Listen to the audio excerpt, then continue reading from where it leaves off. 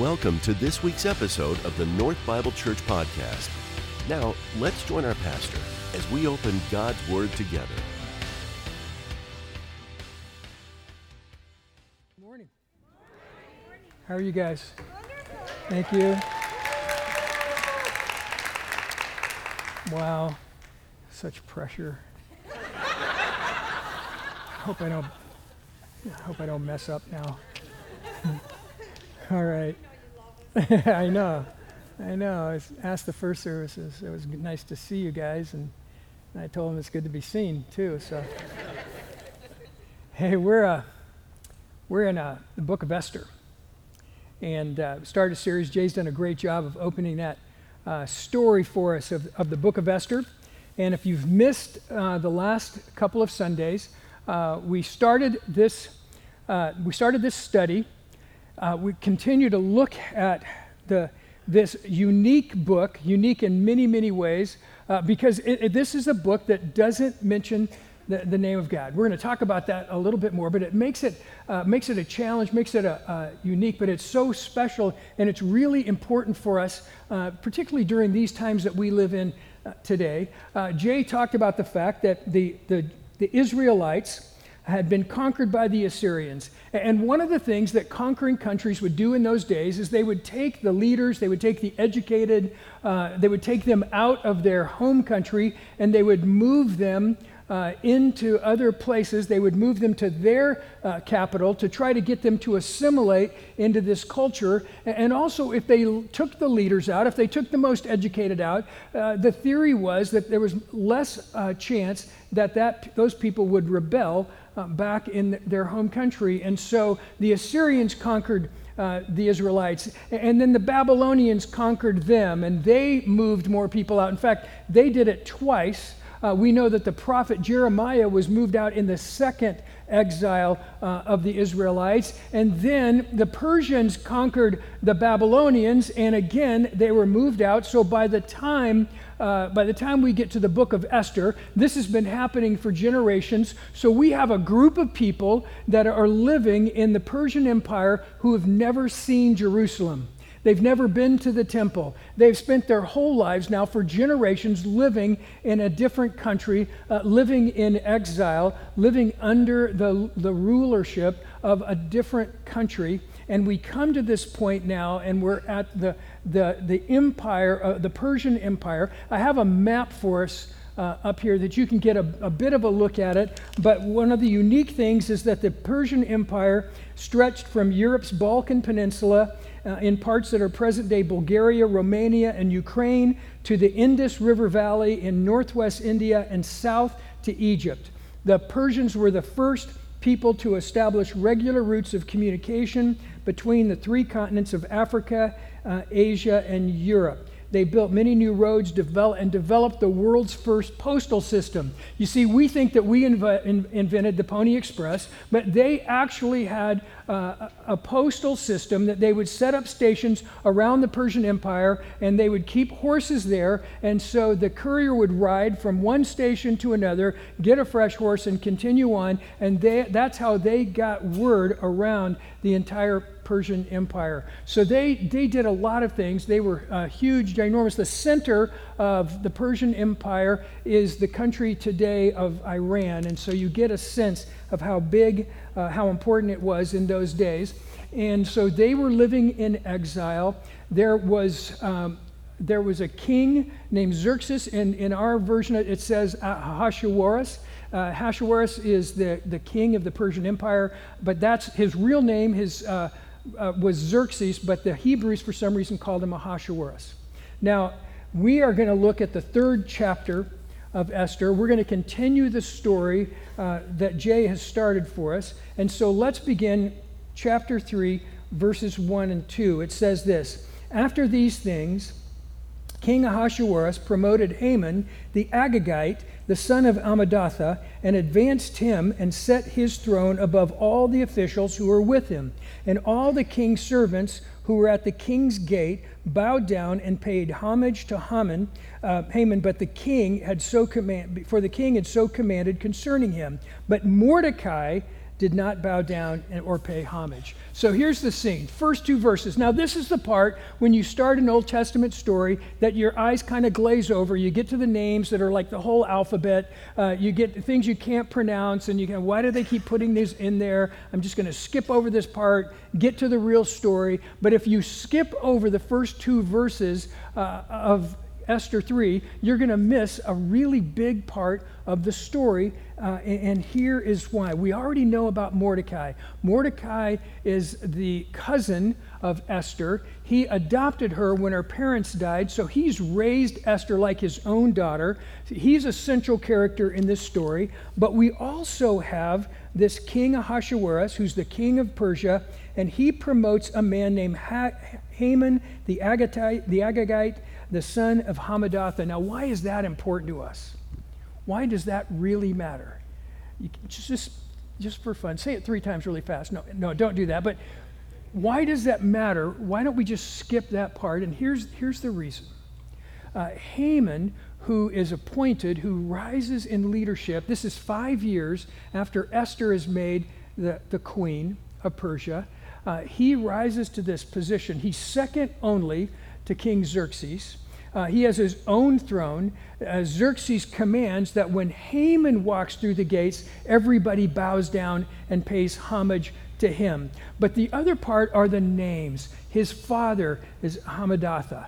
They are Agagites. Agagites were part of the tribe of the Amalekites. Now, why are the Amalekites important to us? And this is the reason, because when the children of Israel were in the wilderness, Moses won a war against the Amalekites. They went to battle. Hundreds of years later, Moses' story. You remember this story? Because when they were in battle, if Moses held up his hands, the Israelites were winning. When his arms got tired, they started to lose. So he had 2 of his men hold up his arms, and the children of Israel won that battle against the Amalekites. Very famous story. Well, then you get to the King Saul, the first king of Israel. He goes to battle hundreds of years later against the Amalekites. They defeat the Amalekites in that battle. Their king, Agag, is taken captive. But God had commanded through the prophet Samuel that they wipe out the army, that they don't take any of the plunder, that they keep themselves pure, and that Agag was not supposed to survive that battle. Saul disobeys God's law, he disobeys God's word, and he keeps plunder. He lets his men keep some of the plunder, and they bring King Agag into their camp. Eventually, Samuel's going to come in, and he's going to execute King Agag. King Agag of the Agagites, of the Amalekites tribe. And so now what we understand is that there's hundreds of years of enmity, hundreds of years of war, hundreds of years of bloodshed between the Amalekites and the children of Israel. So Haman, if we pay attention to those first 2 verses, one thing we understand right away is that Haman hates the Jews. He comes from a long line of Amalekites who hate the Jews. There's been enmity and war between them for centuries. They don't forget that kind of hatred. They don't forget that kind of anger. And so he is raised up to this high position, and when he walks by, everybody has to bow down to him, except Mordecai doesn't do it. Some of the other leaders that sit at the gate, there was a huge gate. It was like a courtyard that would lead to the palace in the capital of Susa, and that's where a lot of legal business happened. That's where a lot of transactions happened. It was a large space, and so the leaders of the community would meet there, and that's where they would haggle out business deals and banking and all kinds of things at that gate. Mordecai is at the gate. He's one of the leaders in the community. Haman comes through, and Mordecai doesn't bow. Everyone else bows down to Mordecai or to Haman except for Mordecai. And some of the other leaders at the gate, they go to Haman and they say, this guy Mordecai isn't bowing down to you. And further, he's a Jew. And this starts all kinds of trouble. So here's the thing that's so interesting, and just keep this in mind. Mordecai, how hard would it be just to bow down, really? I mean, seriously. The king's commanded everybody to bow down. They're all around him, everybody's bowing down, and Mordecai decides, I'm going to stay standing. I'm not going to bow down to him. Now, some people and some historians have thought that because of the enmity between the Amalekites and the Israelites, that naturally he's not going to bow down to him. But there's a bigger part to this story. There's something more important to this story. Let's look at a few more verses, because Mordecai has something really important to remind us. And when Haman saw that Mordecai did not bow down or pay homage to him, Haman was filled with fury, but he disdained to lay hands on Mordecai alone. So as they had made known to him the people of Mordecai, the Jews, Haman sought to destroy all the Jews and the people of Mordecai throughout the whole kingdom of Ahasuerus. So here's what Haman decided. Yeah, I could just kill Mordecai. I could just execute him for what's happened, but I have a better idea. This is my excuse. This is my opportunity to wipe out all of the Jews, to take them all out in one shot, to take them all out in one sweep. I've been given my chance to do something that none of my ancestors have been able to do, and that's to get rid of the Jews. And so he has this big idea, this big picture that his hatred is finally going to lead him to get rid of all of the Jews. Now, here's the thing that you got to understand, that after all of these centuries, after all of these years of living in exile, there are probably 500,000 Jews living in the Persian Empire.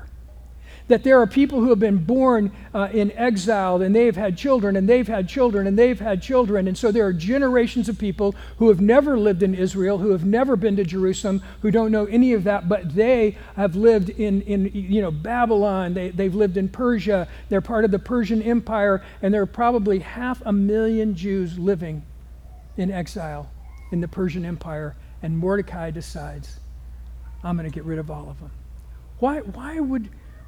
Haman decides, to get rid of all of them. Why would Mordecai do that? Why would Mordecai risk all of that? Why would Mordecai decide, I'm going to stand no matter what happens? I'm going to stand even if everybody else is bowing. I'm going to stay standing. It wasn't because he hated the Amalekites, but there's another reason. And we find it in God's word. We find it in God's law. That Mordecai was a Jew. And even though he had never been to Jerusalem, and even though he had never been to the temple, all of the stories of God's provision, all the stories of God's justice, all the stories of God's commandment had been passed on to him. They had been passed on generation after generation after generation. That there was something that every Jewish boy, whether he lived in Jerusalem or whether he lived in Persia, would learn about the age of 7. They would memorize it. They would never forget it. They would say it to each other. They would sing it in songs. It was part of their regular time together, and that is to love the Lord your God with all your heart, soul, mind, and strength. The great commandment. They all memorized that. And then they all memorized something else. They all knew the 10 Commandments. They all knew those 10 most important laws. There were all kinds of laws for the Jews at this time, but they would remember those 10. Those 10 were their true north. Those 10 were the things that they stood on, the things that wouldn't change, the thing that for generations after generation after generation they held on to, they lived by. They were more important than anything else. And Mordecai knew those 10 Commandments, and what came to him were the first 2 that God had given him. The first of 2 commandments. In Exodus 20, beginning at verse 2, it says this, I am the Lord your God who brought you out of the land of Egypt, out of the house of slavery. You shall have no other gods before me. You shall not make for yourself a carved image or any likeness or anything that is in heaven above or that is in the earth beneath or that is in the water under the earth. You shall not bow down to them or serve them.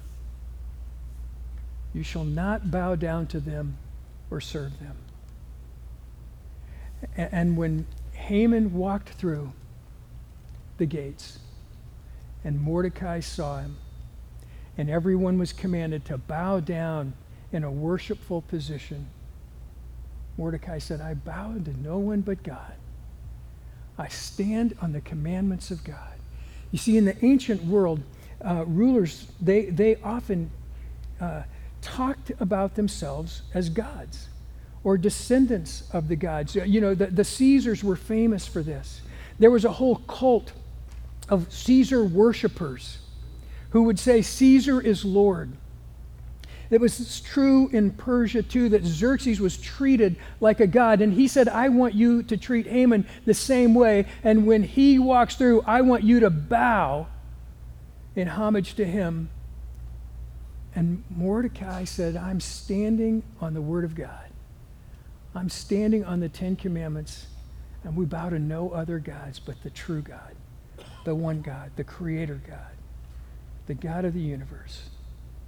And so he stood. In spite of everything going on around him, in spite of all of the risk, in spite of all the implications of what might happen, Mordecai said, I'm going to stand on God's word.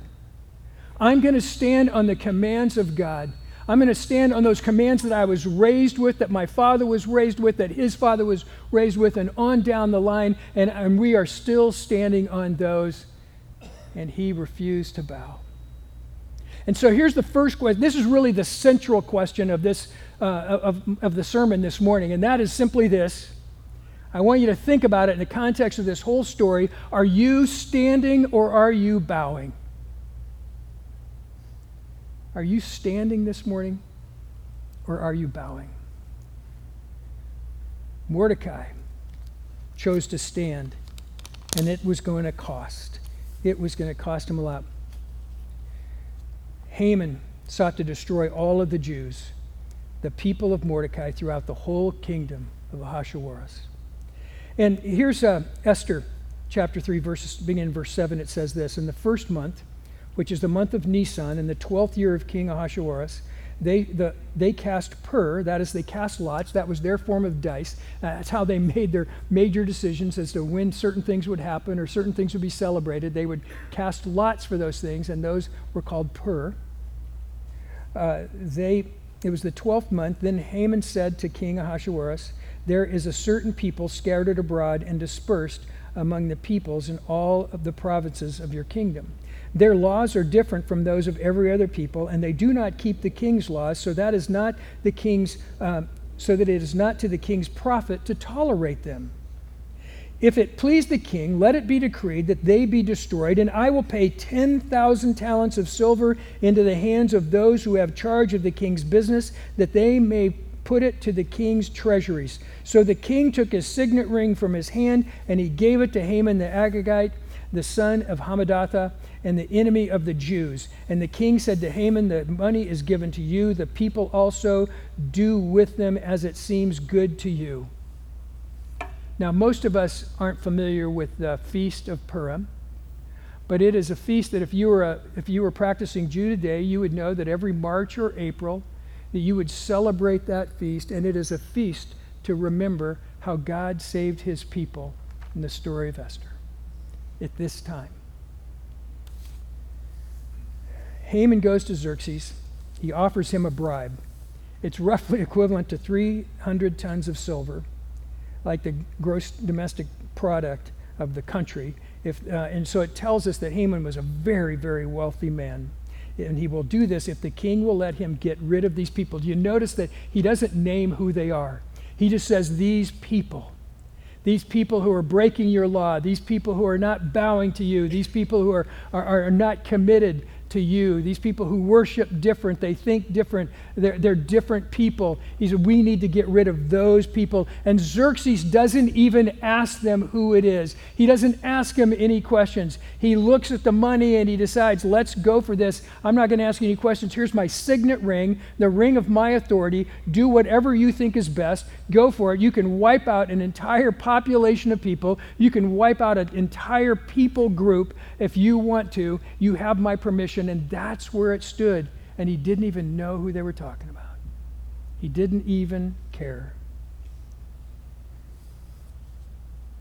Then in verse 12 it says this, the king's scribes were summoned on the 13th day of the first month, and an edict according to all that Haman commanded was written to the king's satraps and to the governors all over the provinces and to the officials of all the people to every province in its own script and every people in its own language. It was written in the name of the king, Ahasuerus, and it was sealed with the king's signet ring. Letters were sent by couriers to all the king's provinces with instruction to destroy, to kill, and to annihilate all Jews, young and old, women and children, in one day, the 13th day of the 12th month, which is the month of Adar, and to plunder their goods. So here's how it goes out. We're sending a decree out, and on one day, we're going to rally all of the troops. On one day, we're going to get all the people, and it is a slaughter of all of the Jews. It's not just the leadership, it's not just the men, but it's the men, the women, the children. Everybody needs to die. You get to take all of we're going to plunder all of their goods. We're going to take all of the money, all of the wealth that they've accumulated, their houses. We're going to take everything that's theirs. It's going to be ours, and they'll be done with the Jews.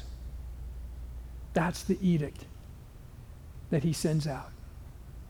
And King Xerxes doesn't even know who he's talking about. He doesn't pay attention to any of this. And so the couriers went out. And they went out hurriedly by order of the king, and a decree was issued in Susa, the capital. And here's how the passage finishes in verse 15. And the king and Haman sat down to drink, but the city of Susa was thrown into confusion. How does Haman and Xerxes, how do they commemorate that moment when they're going to wipe out 500,000 people? They have a drink together. They toast it. We're powerful. We can, by a stroke of our pen, we can wipe out 500,000 people. By our word, we can change the destiny of a whole people group. We have the power. We have the authority. Look at us. Toast. And they drank together. And the people in the capital were in confusion. They were in turmoil because here's what it said. Who's next? You've been conquering countries. You've been moving people. And we're a different people group. And what if we're next? What if you decide you don't like us next? What's going to happen to us? The Jews have done really well here. They have wealth. They have property. They've married their children. They have had grandchildren here. They've done all of that. And now you're saying we're going to wipe them out in one day. We're going to swoop in and kill all of them. And who's next? What's going to happen next? So they are thrown into confusion. So here's the question this morning. Are we standing? Are we bowing? Because it's a big deal. There are implications. I've been thinking about this, and one thought that I've had is how hard it is today to be led by the Bible. Just saying it sounds a little old-fashioned, doesn't it? Just saying, well, I'm going to stand on the Bible. I'm going to be led by the Bible, and it sounds a little archaic, sounds a little old-fashioned to us. I was talking with some friends the other night, and it's amazing how much entertainment and information is available to us. There's so much TV now. You can watch cable or subscribe to a service, and they're making all original content that you can only get from that service. You can get YouTube TV, Apple TV, Hulu TV, the Disney Channel, and it goes on and on and on. And then when you're coming out of your TV coma, you can go to the movies. And there are news channels on TV, on your computer, on your phone. And if you can't find what you want, you can simply Google it, and it's there somewhere for you. On top of that, we feel busy and stressed and overwhelmed and depressed from work and family and friends, and we feel trapped, and yet we feel like we're too busy to read the Bible. We feel like we're too busy to read the Scripture. We may read a book sometimes about the Bible, but we never seem to quite get the time to read the Bible itself. And I know Mordecai didn't have any of this. He didn't have the internet, he didn't have cable, he didn't have any of those things, but he was a really busy person. He was an influential person. He was a leader. He had been a leader of the exiles. He had lots of responsibilities, but he stood on God's word and he wouldn't compromise on what God had commanded. That mattered to him. The psalmist said, I've stored up your word in my heart that I might not sin against you. And Mordecai knew that. And he had stored God's word in his heart so that when challenges came, when temptations came, he relied on God's word. He relied on what God had commanded. Over the next few weeks, we're going to see how God kept his promise to Mordecai and to Esther and to the Jews. But let me tell you something else that I've been thinking about this week. I've been thinking about Jesus and the challenge that Jesus faced, the greater challenge that we'll ever understand that Jesus faced. And I think that for Jesus, it was to be the Messiah, but maybe to be the Messiah without the suffering. To maybe it was to wear the crown without having to go through the suffering, without having to deal with the cross, and without having to go through the betrayal and all of the pain and all that. Maybe it was, I want to be the Messiah, but is there any way to get around all the other stuff? But Jesus stood on God's word. One New Testament scholar named F.F. Bruce famously wrote this: time and time again, the temptation came to Jesus from many directions to choose some less costly way of fulfilling his calling than the way of suffering and death. But he resisted it. He resisted his temptation to the very end. At the beginning of Jesus' ministry in the desert, some of you know the story that Satan comes to him and says, you can be the Messiah, you can be the great one, you can be the Messiah without the hunger. So turn these stones into bread. And you can be the Messiah without the pain. Throw yourself down and command your angels to catch you, to bear you up. And you can be the Messiah without the opposition, without the scandal. Just bow before me, and all the kingdoms of this earth I will give you. And how did Jesus respond to that? How did he respond to each temptation that was thrown at him? With the Scripture. He used the Scripture. That man cannot live by bread alone, but by every word that proceeds out of the mouth of God.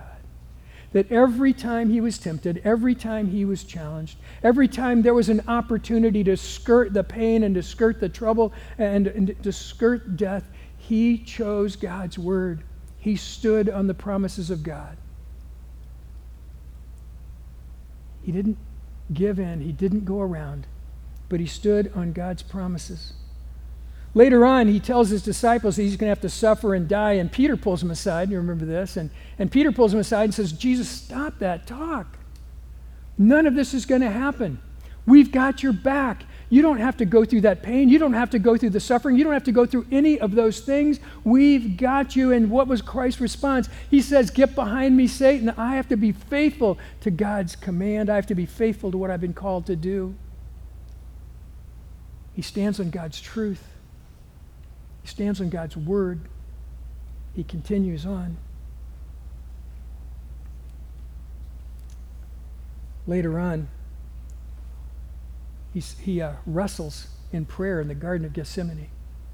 And he talks to the Father and he says, Father, if there's any other way to do this, if there's any other way to accomplish this mission, then take this cup from me, because this is painful, this is frightening, this is about lostness, this is about destitution. I don't want to have to go through this. And then he said, but not my will be done, but your will be done, Father.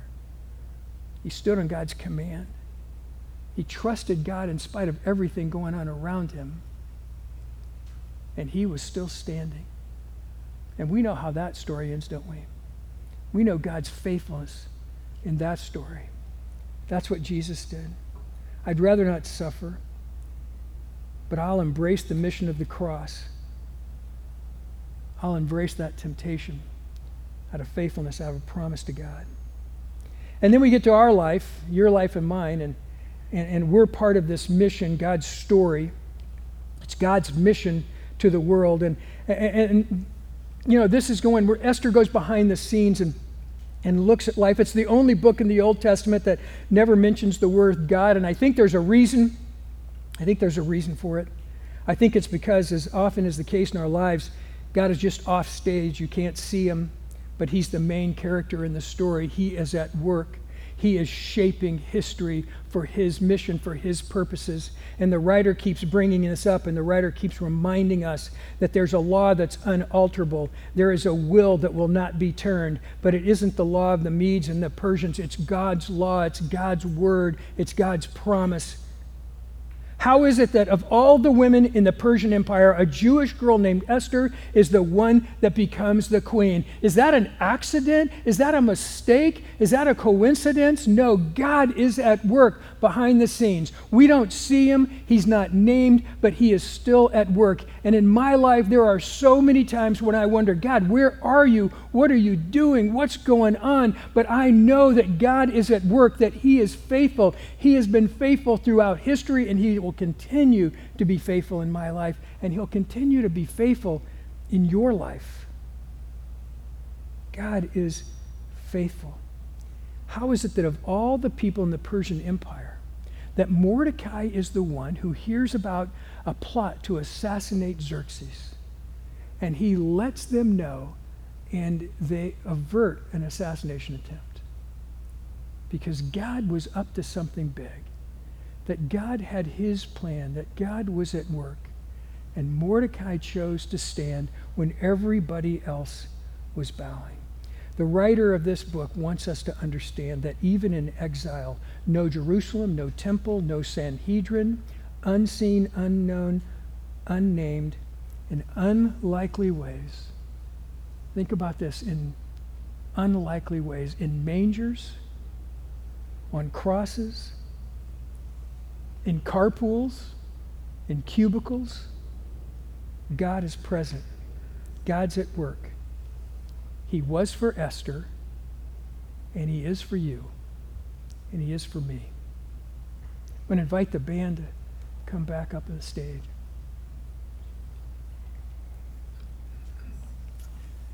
We're going to sing. They're going to sing for us, and here's what I'd like you to think about.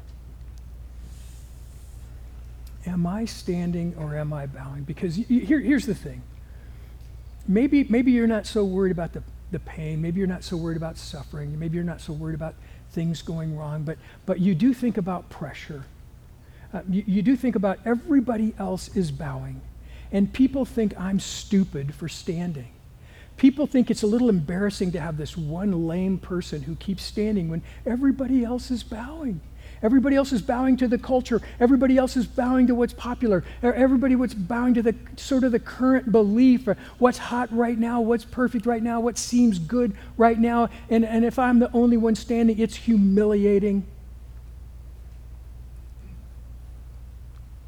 Or are we standing or are we bowing?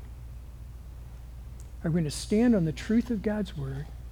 Are we going to stand on the promises of God's word? Or are we going to bow?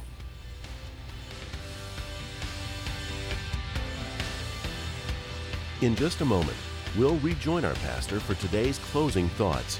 But first, we wanted to thank you for tuning in.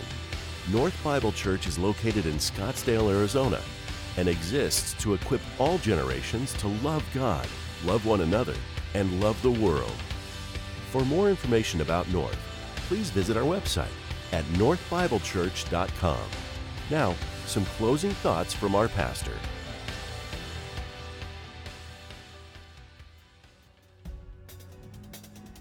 Thanks, sir. How do you fight your battles this morning? How do you fight your battles?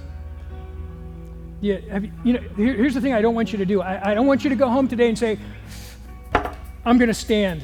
I don't care who's bowing, I'm going to stand. It's about me. I'm going to stand straighter. I'm going to stand stronger.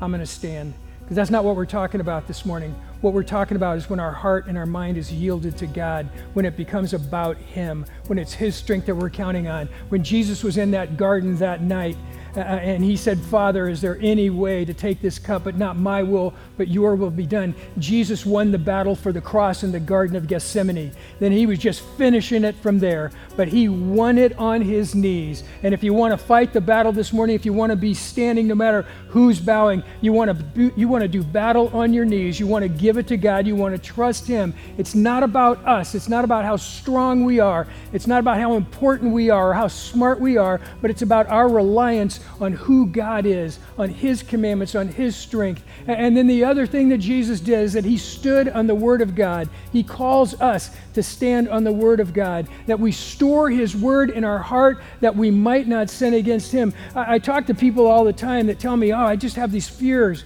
I have these struggles in my life. And I said, let's do this. When you feel that struggle, when you feel that fear, let's replace it with God's word. Let's be reminded. Let's put in our heart. Let's change those tapes from that fear and that struggle to God's promises and the truth of who he is. And let's stand on God's word. Let's stand on his truth, because it's about him this morning.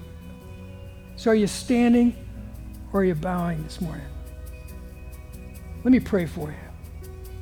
Heavenly Father, we thank you for the privilege of being here. We thank you for your word. We thank you for the story of Esther, the promise of your protection, the promise of your care. Lord, that you are at work in history and in the world, whether we see it or not. And we give you praise this morning, Lord, and we need your strength. We need your courage. We need your peace, that we stand on your promises, Lord. We stand on your strength when maybe it feels like everybody else around us is bowing. Lord, we trust you. We give ourselves to you. I pray that blessing over everyone in this room today. In Jesus' name, amen. I love you guys. God bless.